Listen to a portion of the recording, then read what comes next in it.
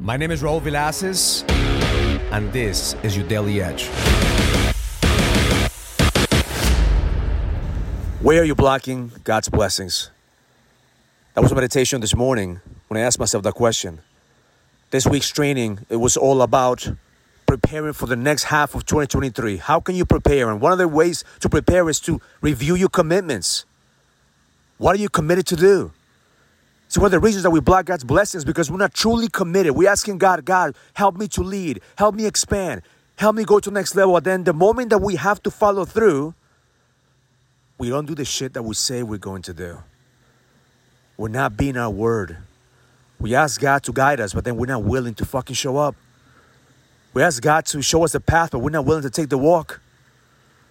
Part of being a leader is following through your commitments.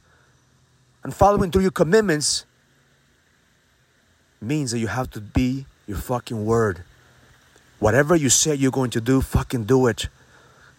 Whatever you said and the promise you made to God, just fucking follow through.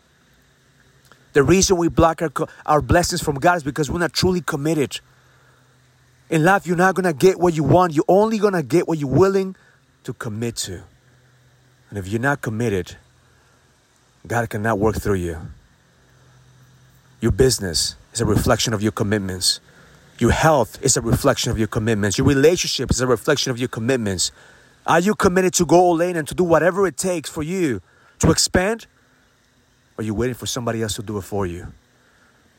Are you committed to the hard fucking work, or are you waiting for the easy path? My intention for you today is to review your commitments and ask yourself, what am I truly committed to do? Am I just dancing around this shit about leadership? Or am I really committed to be a leader? To be a leader for my family, to be a leader for my business, to be a leader for the people around me, to be a leader and be my fucking word and do this shit that I said I was going to do.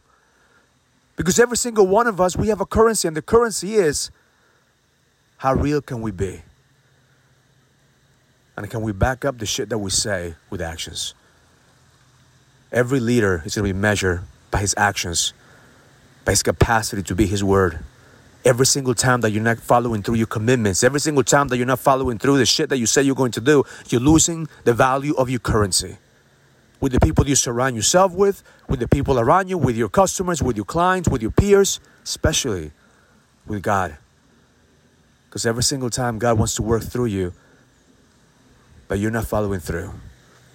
Commit, go all in, because the best is yet to come. Have an amazing day. Learn it, live it, experience it. Love life. If you're a businessman and you're ready to lead, go to findmynextlevel.com so you can sign up for the Leadership Summit, an experience that's going to help you lead with power. Go to findmynextlevel.com. That's findmynextlevel.com. I'll see you there.